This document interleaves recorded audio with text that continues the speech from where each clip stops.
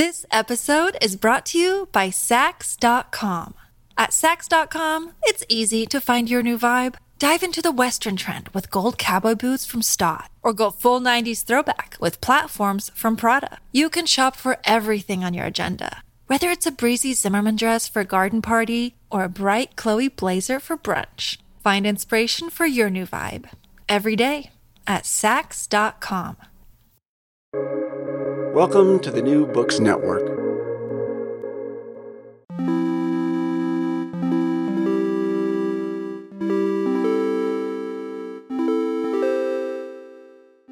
Hello and welcome to the New Books Network. I'm Pierre Lanza. Pablo Picasso is often credited with saying that good artists borrow, but great artists steal. How can we conceptualize artistic theft when it has a political dimension and takes an ideological position against the host? Anna Watkins Fisher, the author of The Play in the System, proposes thinking of a range of artistic practices as parasitical. Parasitism is a strategy of complicity that affects subversion from within hegemonic systems. Fisher tracks the ways in which artists on the margins have willfully abandoned the radical scripts of opposition and refusal, long identified with anti-capitalism and feminism. Anna Watkins Fisher is a culture and media theorist and an associate professor at the University of Michigan, Ann Arbor, and I'm very happy that she joins me now. Anna, welcome to the show. Well, thank you, Pierre. Thanks for having me. Anna, I can't tell you how excited I am to talk to you about your book. Your text is so uncannily close to my own research that I'm tempted to just submit it as my own PhD research and try to see if I can get that. And that, I hope, will be a joke that becomes clear to our listeners in a moment. Before we get into the meat of the book, I'd like to ask you a little bit about your intellectual trajectory and how you got to the idea of parasitical resistance and art attacking the system. Well, thank you for the introduction and for the threat. That is a compliment. I'll take it. And maybe there'll be another book that'll come out of it. So I began thinking about these questions a really long time now ago as a graduate student and also as someone who had come out of doing my undergrad and was really interested in the more kind of ambivalent strands of feminist kind of art and performance. But as I got kind of closer to what would be the final book form, really what was motivating the book was really trying to think about the possibilities of resistance in a moment in which resistance feels very shut down. It feels very naive. And I was really interested in the problem of co-option and how really I was seeing artists offering, if not solutions, then certainly suggesting ways of still responding to this moment. So for me, there were kind of a set of political questions that were motivating it. And then really, I think I was doing what I often do, which is looking to artists to try to think through those questions and see what resources they're offering in their work. But just to kind of answer your question, yes, this was a book that came out of a PhD and sees the arc of my own kind of development as someone who began more in a certain kind of contemporary art history and performance studies and was really moving into thinking about digital culture and kind of neoliberalism more broadly and attempting to bridge that through this kind of performance of politics I'm calling parasitism. Well, and bridge all those things you do, which I think is a tremendous undertaking. Before we start defining all the terms of parasitism and guest and host and so on, which have beautiful resonances throughout the book, let's start with an example that maybe will come across as a little bit out there in an art history book. You start your introduction by talking about a project entitled Amazon Noir, which I'm slightly embarrassed I didn't know about, which is essentially an attack at the Amazon bookstore, which redistributed in the vein of things like UberWeb or LibGen or Sci-Hub, redistributed a lot of book material into the public domain. So maybe you could use that to describe a little bit the kind of arena in which we are. Sure, yeah. So in 2006, this tactical media collective called Uber Morgan essentially gained access to Amazon's digital library by capturing like 3,000 copy protected books that were sold on Amazon by manipulating the search inside the book feature that I think many of us use often and are familiar with. This is a marketing tool that enables users to search through books while also kind of preventing access to the whole book at the same time. So they did this by using software bots, and they basically sent 5 to 10,000 requests per book and then reassembled them into PDFs that they then distributed for free via these peer-to-peer networks. And basically what the bots did was they tricked Amazon's preview mechanism into giving these complete volumes over. But for me, what's important about this is that they didn't hack Amazon's digital library, right? They acquired it through what they describe as a form of front door access. So they didn't hack it because they used this public-facing search mechanism. They just used it exponentially more than was intended by the site. And what interests me most in the book is what happens next, which is that Amazon then responded to Ubermorgen by threatening legal action. And this is something we see with artists across the book. This happens often. And the case was settled out of court ultimately with Amazon buying Amazon Noir, the software, for an undisclosed sum. And they made Ubermorgen sign a non-disclosure agreement, which is now common practice, right? Yeah. So what this did was it contained this disruption, this intervention, and it restored the system as it had worked. And so while we may kind of say, oh, that this is a failed work, right? Ultimately, it failed to bring down Amazon. In the book, I'm interested in the way it did succeed, or a way of reading what it does actually do, which is reveal something about how Amazon works and how a lot of companies work today, which is they maintain their dominance, but they also try to appear open. So they use these various techniques like non-disclosure agreements to essentially maintain the legal and moral high ground and positioning themselves as champions of openness while really functioning as monopolies. So I think the ingeniousness of that work and what I talk about is that they make Amazon essentially buy their anti-capitalist artwork. They make them be the patron of it. And the work, even though it's kind of now closed in black box, there's something that black box does tell us about the way that these companies work through that form of patronage. Yeah, and that's a fascinating example because I think it takes us straight away into a couple of very interesting directions. So first of all, the thing that I picked out from your answer is that we're not thinking necessarily about hacking. We're not necessarily thinking about anything the like of illegal theft in this particular practice. And I would argue in quite a lot of the practices that you look at in the book.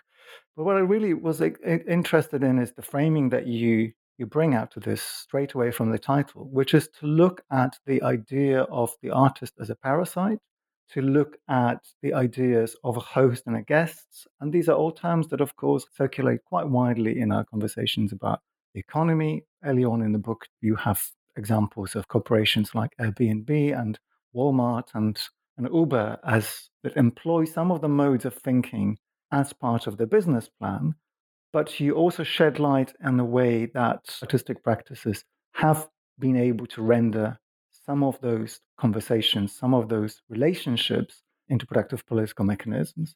So maybe for a bit of terminology, I could ask you to talk about what happens between the host and a guest, what happens between the parasite and the host mechanism, and how does it transfer from biology to art and to technology? Yeah, so let's maybe take this in parts. I can start with parasitical resistance, which is in the subtitle of the book. So the book is called The Play in the System, The Art of Parasitical Resistance. And for me, parasitical resistance is essentially the interval between what the host is willing to give and what the parasite is able to get away with taking. So it's a kind of space for play that certain relatively privileged but still minor actors, and I can talk more about this, what seems kind of like a contradiction, but these are minor actors that still have certain kinds of privilege that they can activate and use. But it's that play that can be leveraged that has to do with the host's investment in appearing generous and open and caring. And for me, what's really important is that this is not a tactic that's equally available to all. So like, the example I just gave of Amazon, or, as you were saying, these many other companies that work in similar ways, these big tech companies or just kind of large conglomerates, they often function on a model of hospitality, I argue. And this is within a kind of neoliberal framing of the project. So by that, I mean that they rely on performance of themselves, really, we could say, as a platform that promotes access, flexibility. And I'm also reading this onto other sorts of powerful entities, not just digital tech companies, but also I have a chapter that looks at the state, the neoliberal state that purports and kind of positions itself as welcoming, but then can slam the door on refugees or people that it doesn't want to include. And then I think about toxic masculinity as doing some of the same things, certain kinds of figures that want to seem kind of open and progressive, but can use their power in a similar way. So you seem to be introducing a whole range of power relationships that are not necessarily as unidirectional as we might have hoped. So I guess you're making some space for a fair bit of ambiguity here. So what I think that an example like what Amazon Noir is doing shows is it's highlighting how under neoliberalism, power is gaining ground, not by necessarily always, and then we can talk about kind of the Trump era or the more fascistic kind of forms, but this particular kind of more soft power works by imposing constraints on citizens and users, not by kind of imposing them, but by inciting them to participate or buy in. Yeah. So it controls by presenting itself as eminently flexible, open, and participatory, as I was saying. Now, for me, in the book, this is an opening. It's a space precisely for that potential parasitical resistance, because this performance of what I'm calling a coercive hospitality affords a narrow opening and one that is not always there, but can be used when it is there for resistance, even though that resistance may be very compromised. And this is what I'm developing as parasitism. Well, let's dive into it. Who or what is the parasite? So the figure came to me as an answer to a problem I was really struggling with, which is the question of how to confront this certain kind of modality of power as it operates under neoliberal capitalism that I was describing, where it can have this happy face and it can seem to be kind of able to absorb anything you throw at it. So I was really kind of interested in the problem of how artists, and specifically for me, how kind of feminist and anti-capitalist artists were enacting resistance when it seemed to be easily co-opted and commodified.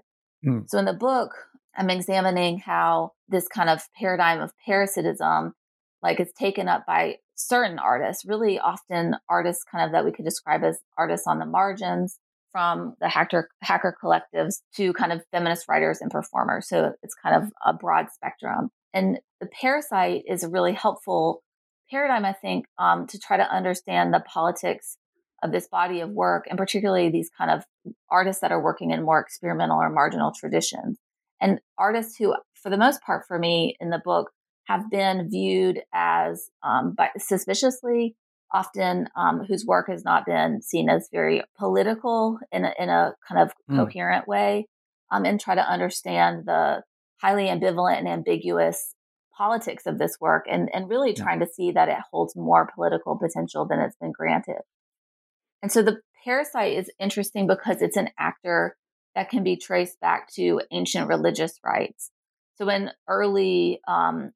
kind of the early origins of the parasite was someone who was invited in as a guest. So it was invited to dine at the table of the more powerful because it was seen as having a special kind of religious knowledge.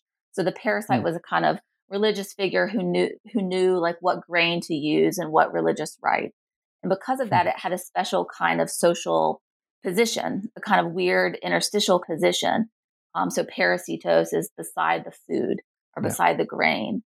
So essentially what you have in the parasite is a less powerful actor that is able to leverage a certain kind of know-how or certain kind of privileged access that it has in return for basically flattering the host or flattering the host's desire to appear open and generous. And as a result, it's able to eat well at the host's expense. And so what I'm interested in the book is kind of drawing not on the kind of necessarily the biological kind of history of the parasite, but this earlier version that is that the biological like actually is adopting as a metaphor, and looking at this social status of the parasite as a potentially subversive mode of access enacted by those who can appear complicit, but where that complicity may be leveraged to certain ends. So it's someone who's invited in, someone who's allowed to stay, and someone who's not immediately perceived as a threat. Wow, that's fantastic. Music to my ears. And again, half of this is going into my PhD. um, Apologies for that joke. I'll try not to make No, it it's too okay. often and then the rest of the conversation.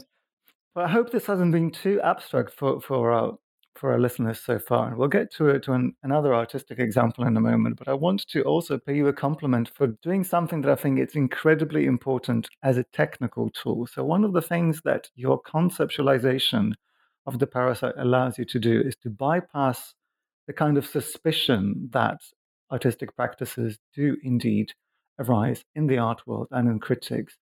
And I think you do it quite consciously when you draw the parasitism as an alternative to critical theory approaches to those kind of artistic practices. So I was quite Oh, happy to yeah. see that you also made the same joke about Audre Lorde as I have a few times attempted to make at conferences and at seminars, usually to quite severe backlash. But the very idea that the master's tools will not dismantle the master's house, which seems to be kind of a given in a lot of particularly feminist thought, but in a lot of critical theory inspired art criticism and approaches to understanding radical politics, there's this kind of assumption that the tools of the host are somehow antithetical to political progress or to the political aims of the guest or the parasite. And I think it's incredibly useful that your apparatus allows us to completely overcome that limitation, because otherwise I think we end up at a point where we can't read any of these works in very productive ways, and we can't see them as possibly templates for further action. Well, I would say one thing I try to think carefully about in the book is the relationship of parasitism to Audre Lorde's master's tools thesis, and right how influential that has been. And I think it's important for me to stress that I don't think that parasitism is a kind of tactic that it certainly isn't available equally to all, but it also isn't attractive equally to all. And I talk, I talk in the book about the different kinds of thresholds of accommodation that are available to different kinds of subjects of different positionalities. And I think for kind of a radical Black feminist writer that's thinking about and writing for people who are really kind of outside of the kind of host, this is not a tactic that is available really, or even if it can be desirable. And I think that's still the case. But I do try to think about what I'm doing as less reject kind of that thesis than try to find a submerged possibility within it. And I do think the idea that complicity is anathema to any form of resistance has kind of kept us paralyzed or paralyzed certain forms of action, or made it so that we can't see certain kinds of work as doing anything. And so that's where I'm trying to kind of loosen something and find some leverage. But all the while holding the kind of difficult political compromises that have to be made, and also compromised positions that the subjects that are able to do that are already in. So I wonder whether we could take it now to a slightly more concrete example. We've talked a little bit about the concept.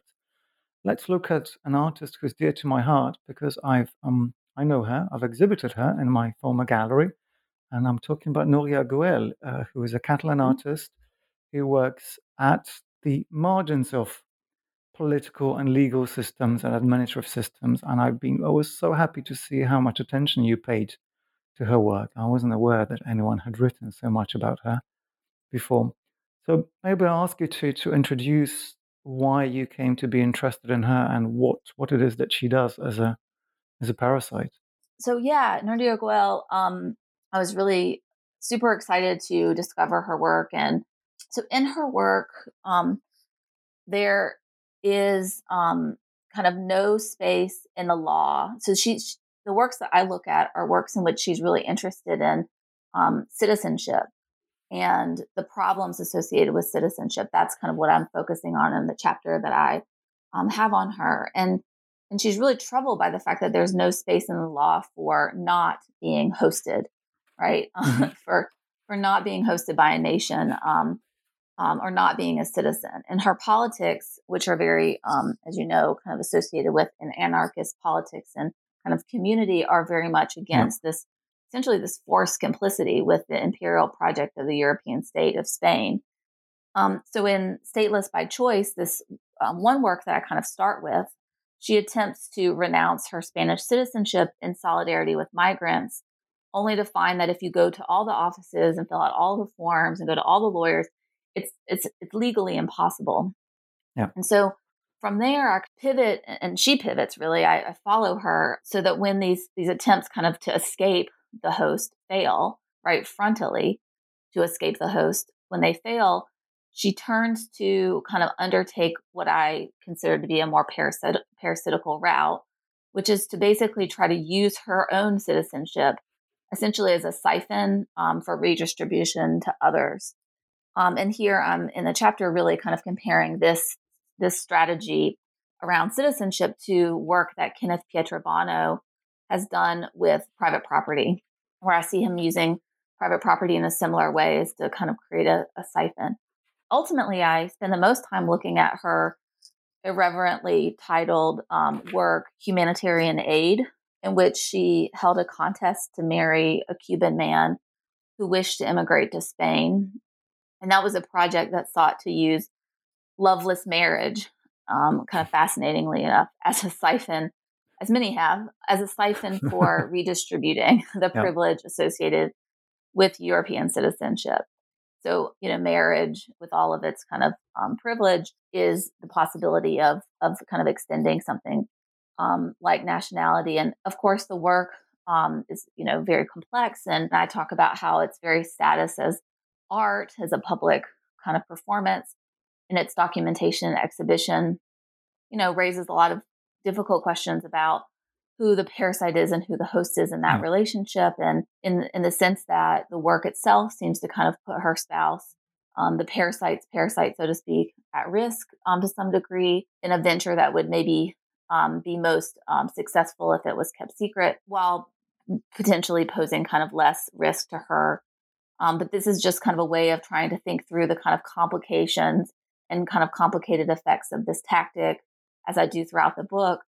And, after living in Spain for a year, it seemed that her husband couldn't find work, kind of making him more dependent on her. So it's a really fascinating work. And that's kind of some of the things I'm looking at. And I think that's a brilliant example because it exposes the kind of relatively low threshold, and threshold is a term that you develop. But I think there's a bunch of questions that come up from this shift of scale. If we started with Amazon Noir, which is maybe a little bit abstract in its scale, what Nuria does is so small and so modest that one wants to ask what it is that is special about her as an artist being able to perform such action. So that's one thing. And the second, how we judge this action. What are the criteria for its success? Is it that she goes undetected? Is it that the work is treated as a work on aesthetic terms and enters a museum collection, therefore being presented as an example? Is it that the state closes in the loophole, as it might well want to? So I want to ask you to discuss a little bit some of the limitations and some of the categories that we might have to consider as we go through this. Yeah, I mean, let me maybe start by saying something more about the loophole, and then kind of get at this really hard question. I think of scalability, but also of when success actually is when basically the success of the tactic actually closes the tactic for others. In other words, is a kind of failure long term. So loophole is another term I kind of briefly develop in the chapter on Pietrobono and Gwelan. It's loophole is another name for this kind of play, or the space for maneuver inside of systems, the play in the system. And I was interested to kind of learn that originally the loophole was, I didn't know this, but it was a small architectural aperture in a medieval castle. Did you know that? No, I didn't. Your book is informative in many more ways than I anticipated. We're learning about medieval castles now. And so it was made, that kind of aperture in the castle wall, made it open ever so slightly to the outside as a way, to defend itself. But by this very token, it was also not immune from attacks from the outside, but it was obviously much harder, for an arrow to get in. So for me, the loophole kind of materializes this really narrow space that powerful systems and entities really must leave open so that they can operate in some way. The kind of give essentially in the system that kind of is necessary for it to function. And so the kind of loopholes are kind of parasitical plays for resistance I discuss in the book take different forms, right? Like at the beginning, we talked about Amazon Noir. So sometimes it's a corporate platform's desire to appear inviting, have you, peruse the book to seem like it, is engaging in forms of open access to the public. Sometimes it's, the fine print of contractual language that has yet to be closed. So the possibility that, that a loving marriage can, pass, or a loveless marriage can pass as a loving marriage, and then someone can get a citizenship that they would otherwise be denied. I think this is really where we get to truly the difficulty of this figure in terms of your question about how we know if it's successful. What are the metrics of success and failure of the parasite, and how do we critique the parasite? How do we think about its political and ethical kind of efficacy? And I think I spend a lot of time trying to think through that. And I think, maybe I can just kind of start to answer that by thinking with you about your question about scalability. I wouldn't say that Nardia-Goel's work is just symbolic, because I think it does have a material effect. But that the longer effects of that, we can't anticipate them. I really am not cynical about it. I think it can do something and it can have a kind of consequence. But I also think that what we have to deal with is the fact that that's not final, and it kind of goes on and it's dynamic.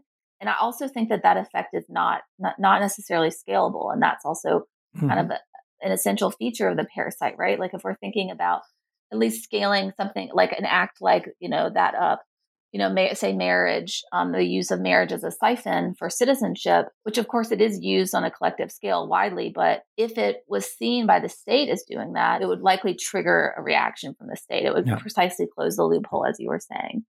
So I think here is when art's ambiguity is kind of key, right? And the fact that art it can be political, but it's not political action per se, right? So if people were doing that and they couldn't claim kind of the alibi of art, it would likely trigger this kind of immunitarian response from all kinds of powerful entities. So, and maybe here there's something interesting to say about scalability in the language of capital, because I know Anna Singh has talked about scalability as a project of replicating without replicating a project without changing a frame. And what is maybe valuable about these works and, the work that we're talking about specifically is not that it's offering a performance or a kind of act that is readily scalable, right?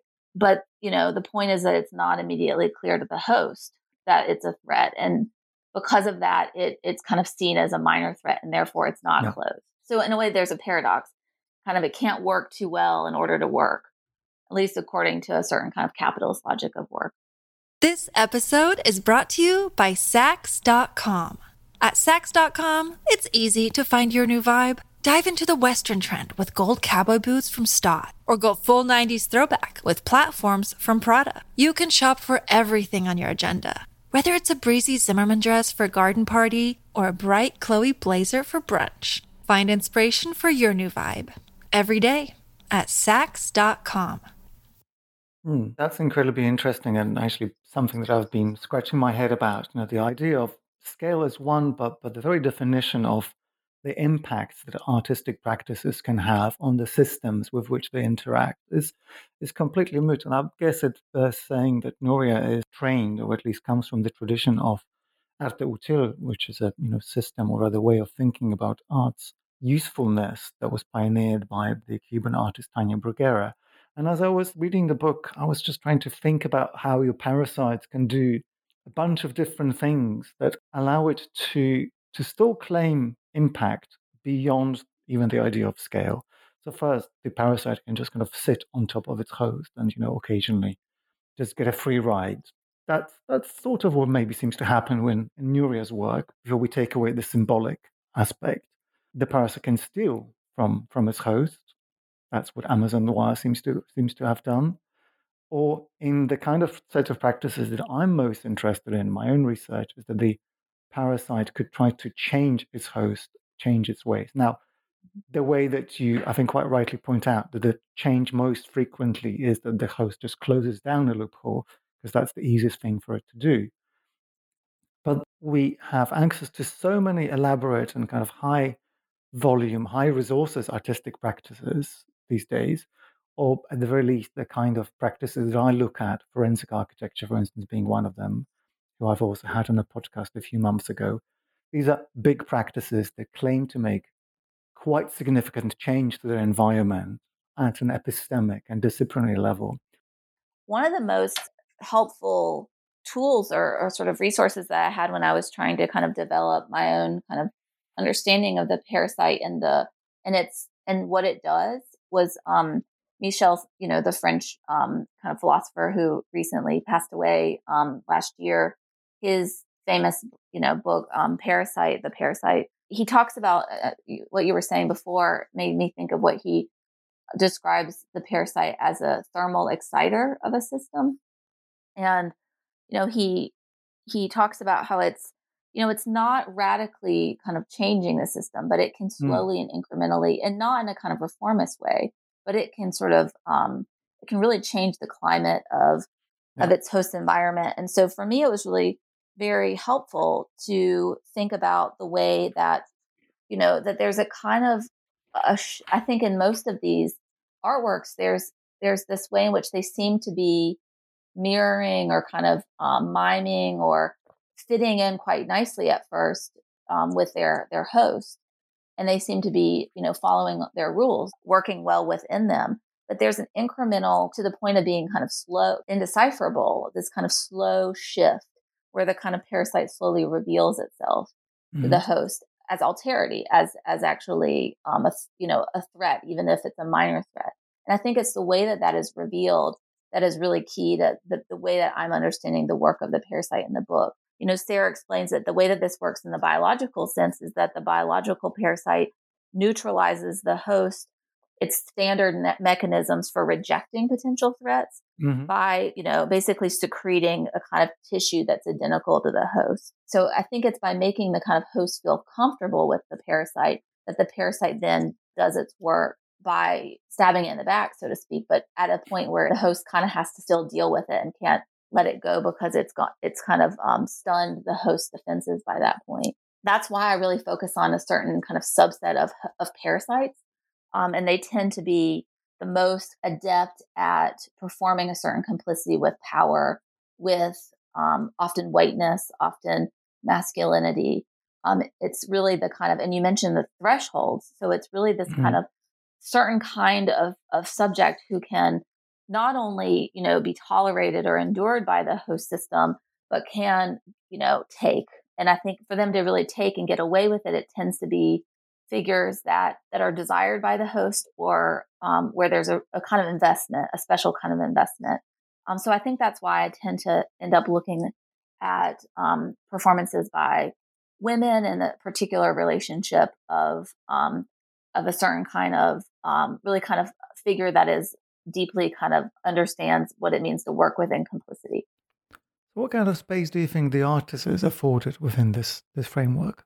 Yeah. So this question about the status of the artist, in the book, I kind of talk about how the artist has always been parasitical. The role of the artist has always been parasitical. And I, explore the long history of this kind of special place at the table, so to speak, that the artist has, and, kind of what makes it an exemplary parasite, which, has to do with the way that it's always kind of been compromised by virtue of its need to be able to survive within a certain kind of economy of patronage and consumption. That's one way that art's working. And then the other way is the way that kind of art, and I think technology too, and performance, they all kind of have key functions in the ability for the parasite to be able to enact a certain form of resistance without being shut down by the host. And that has to do with the host being a little stunned or confused about what the nature of this display is. And I think that there's a certain kind of deniability that's built into whether it be kind of digital technology or art or performance, that is really key.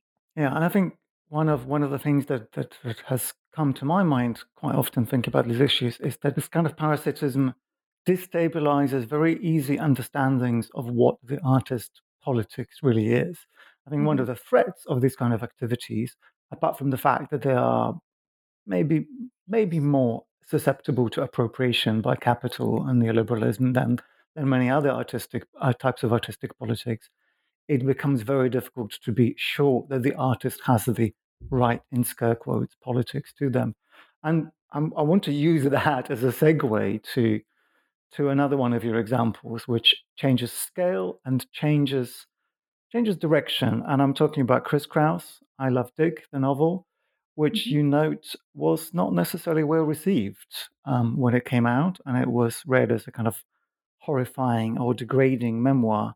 But I was particularly interested in seeing how you bring a lot of the feminist ideas, how a lot of kind of working from inside the system, which I guess takes us a little bit further into this whole model of parasitism. So I wonder if we could talk a little bit about I Love Dick and why Chris Kraus is also a parasite. Sure, yeah, that's great. The book is a kind of cult novel that when it came out in the 90s really was, it was befuddling for particularly kind of feminist critics who couldn't understand why this person was portraying herself in this incredibly kind of abject way that seemed to be the opposite of certain kind of feminist comportment. So the book is a series of love letters, kind of diaristic letters written to Dick, and in which a character named Chris Kraus, same name as the author, purported to be deeply and madly in love with Dick, who she'd only met kind of briefly through her husband, Sylvain Lantourget, who recently passed. And the character of Chris Kraus's character, her husband, is also named Sylvain Lantourget. So we're invited to be confused by the possibilities of this not being fiction, but being real. And we are told over and over again that the love is real that she has for Dick. And this is a book that's been really reevaluated, critically. It's been really heralded as a kind of feminist anthem that published kind of too early for its moment, and is really interestingly really anticipates, a lot of stuff around Me Too and a lot about the public truth telling of private actions of public figures and so forth. Yeah, I mean, I think to kind of return to your question, and what I think is kind of at the heart of your question is this relationship of the parasite to feminism and the complex relationship that feminism has to parasitism. And that's something that I think I understood kind of that book to be really exploring in really fascinating ways really early on. And I can talk a little bit about the special relationship of feminism to parasitism, and also really difficult relationship a bit. And that may be a way of getting back into I Love Dick and some of the things that it's doing. Obviously, well, maybe it's not obvious, but parasitism, in its kind of biological sense, kind of describes a relationship where an organism depends on a host for its survival, right? So the kind of relation of structural dependence is, well, it's a perennial feminist concern. And it's one in the book I talk about as really kind of made even more kind of pervasive by a neoliberal present in which dependency on kind of corporate and state structures is increasingly generalized. But feminism, and particularly, and this is particularly pronounced in a certain strand of second wave feminism, and I talk about this in the third chapter, in a particularly kind of white Western European feminist struggle that is very much within a heterosexual matrix that has super struggled historically against its own kind of internalized complicity with basically patriarchy, right? Like it's kind of dependent or secondary or supplementary status of women and sexual and kind of racial minorities on heteropatriarchy and white heteropatriarchy. So this is something that book is really staging in this kind of professed love for Dick, Dick being the member, right? The kind of the symbol of patriarchal power. And ultimately I argue in the book that it's through this really manic writing of these letters that that kind of like claimed love for Dick is actually really subverted. And Dick is really, he becomes, obviously the object of really intense scrutiny and this claim of love. Love is sort of transmuted into this kind of threat that, and where it becomes clear that it's not about any individual man, but it's very much about her working through her own sense of professional kind of abjection and her own sense of, and romantic abjection. And it's very much about kind of working through some of these kind of like concerns of being precarious and dependent on both her husband and on this kind of projected onto Dick. So this is super interesting, and I think it's a beautiful example in a book of the kind of obsessive dedication that the parasite has to bring to its host to be able to get anything other than the surface. I mean, you describe Krause's or her character's approach to Dick as that of a troll, as a kind of gorilla. I mean, she essentially invents the online troll and kind of spam 10 years before it eventuates in the public sphere. And I think you also rightly point out that actually we have quite a lot of histories of that within feminism, like the suffragist movement to a certain arguable extent has some of those features. But let's move to another historical figure, albeit a living one. You devote the best part of a chapter to Marina Abramović and to a range of reactions by younger artists to the status of who Marina Abramović is. I mean, it wouldn't be silly to say that Marina Abramović is the Wikipedia entry for a certain genre of performance art, which in and of itself becomes quite a challenge for artists who follow in her footsteps to contend with. Yeah. I mean, here's where we see also the kind of changing position of the host. I've described it as like, the kind of corporate entity. I've described it as the neoliberal state that is, welcoming and then not so welcoming. And then I've described it as the kind of Dick, right? The symbol of kind of patriarchy. And here's where we see somebody like Abramović kind of take the seat as the host, which she literally does in her 2010 MoMA retrospective.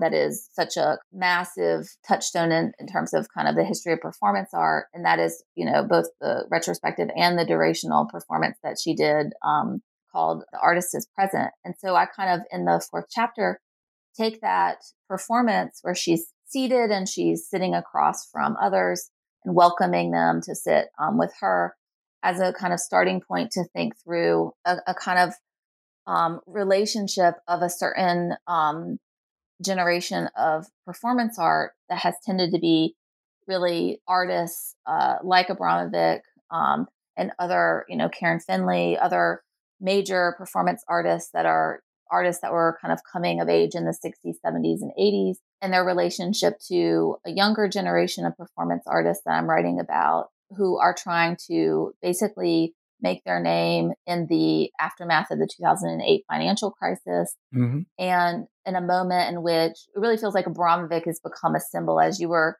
kind of gesturing toward, of the door being closed on new and funding of younger artists and younger kind of performance works, and where those artists are really struggling to find their place at the table. So unless they're coming as a guest to sit with Abramović and kind of marvel at her body of work.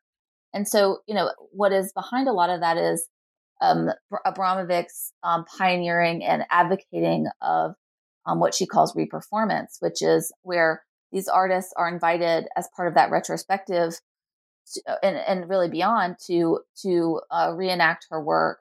So she, rather than doing all of her kind of original work, she hired these younger artists as part of the MoMA did to reenact those works, and they were paid very little, and there were various kinds of labor concerns.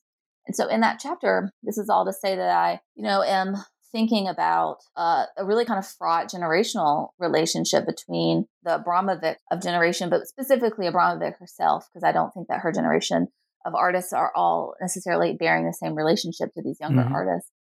And, I kind of am countering Abramović with an artist like Anne Liv Young, who's a New York-based performance artist and former dancer, who is, along with others, kind of referencing or reproducing well-known works without quoting them.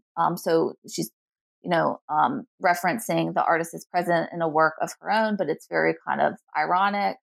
And it's a kind of tacit reference without claiming to actually know Abramovic. Anne Liv Young's kind of alter ego claims to have never heard of her, while at the same time referencing her. So I'm really interested in these artists' kind of strategies, and I describe them as kind of parasitical homages that are very much, I think, critiquing kind of the tacit kind of narratives of meritocracy. That one can gain a seat at the table if they're just original and wait their turn. And trying to think through the ways that these younger artists are trying to find a place and trying to find a position that they can kind of occupy in this really winner-take-all art market at the time, when it's kind of become clear that the position occupied by kind of pioneers of this radical tradition have been completely reified, and it doesn't leave a lot of space for these artists to intervene.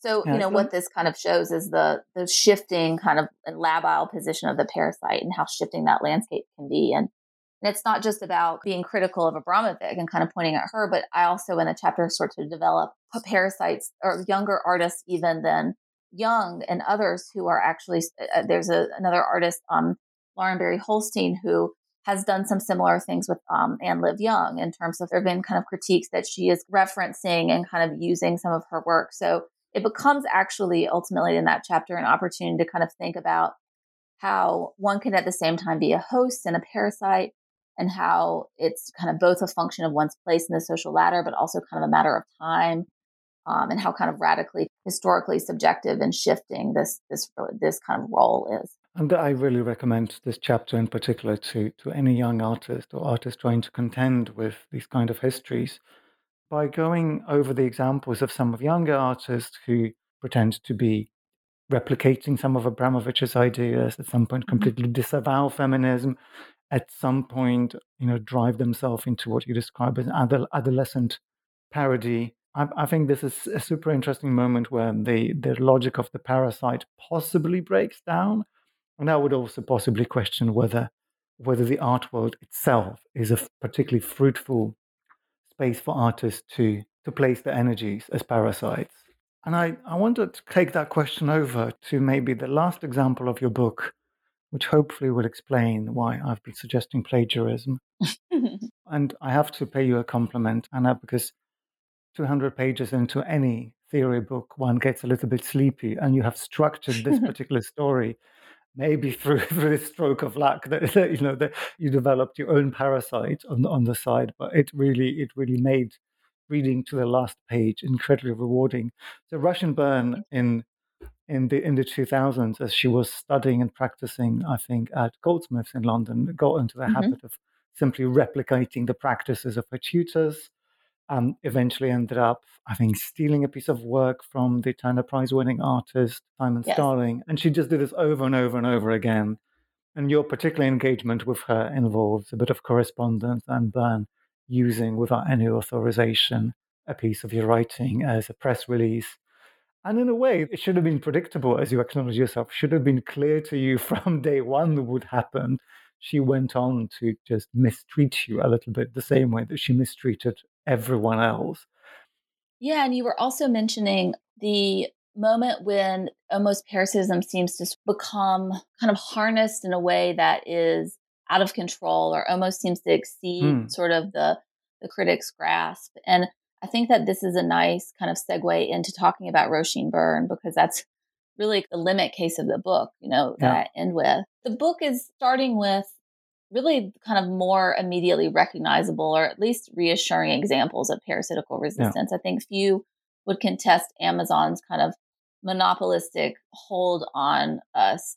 But as the chapters are developing, there are more and more moments like this when, as you were saying about these younger artists in the fourth chapter, when tactics of the parasite can exceed my grasp as a critic who's trying to at least begin from a place where there's a kind of coherence to the parasite and potentially a kind of resistant politics, one that can't be taken for granted, but where potentially there can be a kind of legible form of resistance at work.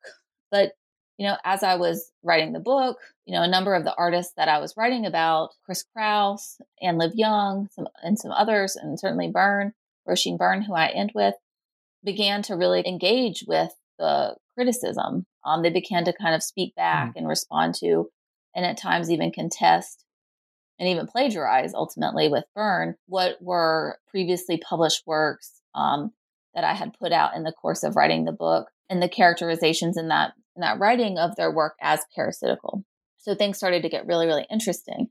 And that's where criticism and art were really kind of like deeply in dialogue. And this culminated, I think, as you were kind of referencing, in a coda, where I share kind of the chain of events that took place, whereby Roisin Byrne began to essentially steal and forge my scholarship on her parasitical art practice. So when I had begun to write about Byrne as a grad student, I was still, very naive, and I was still kind of thinking about her work in a feminist frame that was really not very intersectional and not very complicated. And what these moments, and this is kind of what I talk about in the coda, these moments where she's snapping back and kind of parasiting back on the parasitical criticism, what they did was they kind of forced me to recognize my own attempt to control what this parasite is and what it can do. And in sort of the way in which these artists particularly make it very difficult to do that. And in fact, it's like, I think a really important part of the parasite itself is it cannot be controlled, and its outcomes they are not simple, and they happen over time, and they are dynamic, and it's, not really possible always to manage or suppress or redirect what can at times be the parasite's kind of unethical or even volatile charge, right? And we see that in the book, throughout the book. The parasite, even as a kind of almost as a matter of course, it can lose its ground, it can become co-opted, and it's a messy figure. And it's one that doesn't always play kind of by neat kind of critical or political rules, even though I, see there is a lot of potential, and a lot of symbolic power and even some kind of material kind of effects. It's a tricky thing because it can be, it is often short-lived, and it is often unpredictable. And I think this is super interesting because, like, the art world doesn't have much of a sense of humor about this, the same way that the literary world didn't particularly have much of a sense of humor about Chris Kraus. It's very difficult to predict how the hegemonic system to which the parasite attaches itself is going to tolerate whatever it is trying to do. And the question that fascinates me in all of this more than anything else, I think, is the question of the ethics of the parasite. Again, the parasite's politics may not be assumed to be in line with the predicaments or the predictions or the desires of radical politics or critical theory. I mean, there could be a reading in which Roisin Byrne is simply a kleptomaniac who's unwell. Mm-hmm. We have to accommodate for the fact that we cannot predict that she will do anything great with that particular theft. There's no guarantee that they will necessarily lead us into any kind of great systemic enhancement for all. Absolutely. That's all very well put. Yeah, I think this is an incredibly important question. So you, having been the host on which the parasite has fed, did you feel abused? Did you feel that there was a threshold that was reached and overstepped that made the whole interaction valuable, not just for you, but for the world that was observing it? Yeah. Ultimately, I certainly did not feel mistreated. I think there was trepidation at the beginning because I, was a graduate student who was concerned about an unpublished piece of work, but there is absolutely no doubt that this was a dance ultimately that served my interests, and at the time served her interests. So I think, ending there is a way of kind of also complicating what begins with Amazon and, Little Guy, and then end with a situation between an artist and a critic that are basically the same age in similar places in terms of their careers, and where who the host is and who the parasite is between the artist and the critic is quite undecidable in moments. So there were moments in where she was, there was a sense of a threat. And then there were moments in which, I was, absolutely using that parasitism, and it was fortifying. So I think that ends up being a kind of opportunity to both kind of complicate the dynamic between the parasite when they're not actually gigantic and powerful and violent kind of entity versus a little guy, but when the differential is quite subjective. And I will say, ultimately, the way that I end is having come to the conclusion that actually Byrne is no longer a working artist and not being able to contact her anymore. So where that dialogue actually ends, and it is really to then reflect on the kind of system in which parasites can continue to live, and in a system in which they are always kind of ultimately, even though they may have moments of getting an upper hand, I mean, they're always pretty vulnerable. And so an artist who is so opportunistic and so kind of ingenious in various ways, it's ultimately, I think, a kind of a sad note to end on, that it's still not kind of possible. I mean, I don't know what the reasons are that she may no longer be working. It doesn't have to be the market, but there is a kind of, I think, melancholy tone, and to end on, and where there's a world in which the art market is just too fierce. In the kind of, when I'm concluding the introduction, I'm really having to kind of grapple with this really important question, I think, that you've asked in a couple of different ways. So what do you do about the sort of like untamability of certain parasites, and when they aren't necessarily going to serve the interests of critical theory or of a certain kind of leftist politics? And I think for me, ultimately, writing this as a critic, it's important for there to be some ways of thinking about this work so it doesn't kind of devolve into chaos. And, there's two kind of measures, I think, if I'm, as someone who is invested in a certain kind of form of resistance in a leftist politics, which is, the question of whether the work is truly redistributive, even if it's minorly redistributive. I think that that's one kind of question to pose about the work, and redistributive in a sense that has an overall kind of impact, which is obviously hard to calculate, if not impossible.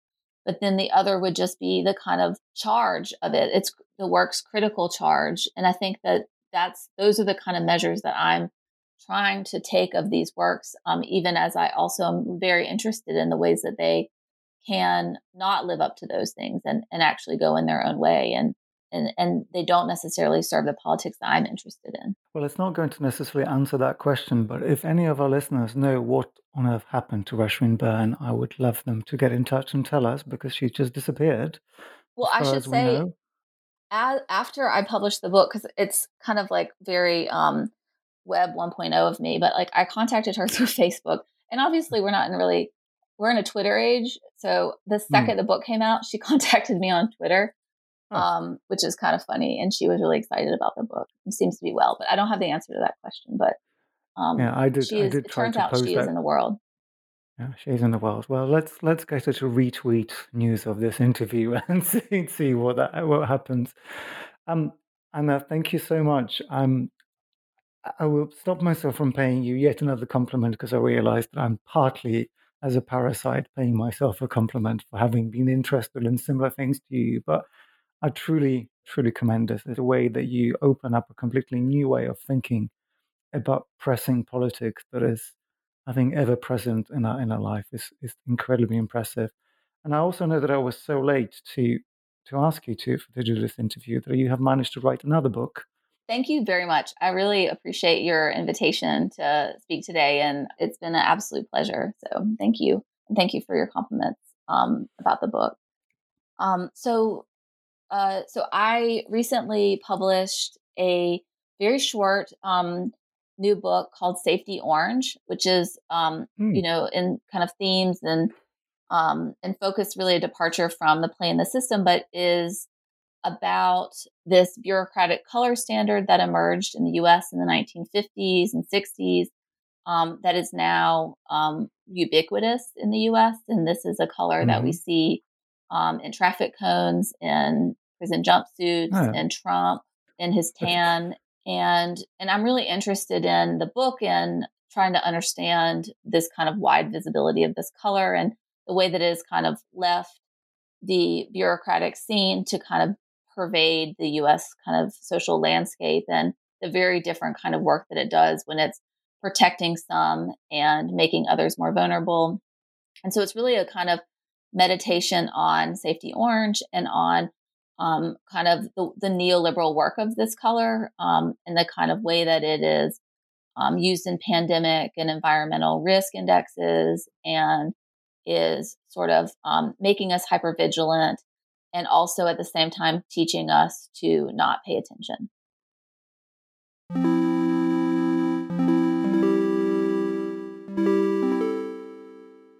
The Play in the System, The Art of Parasitical Resistance by Anna Watkins Fisher is published by Duke University Press and is available as an open source download.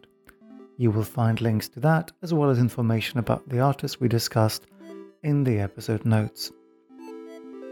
I'm Pierre Delancey and the editor is Marshall Poe. Thank you for listening and join us next time.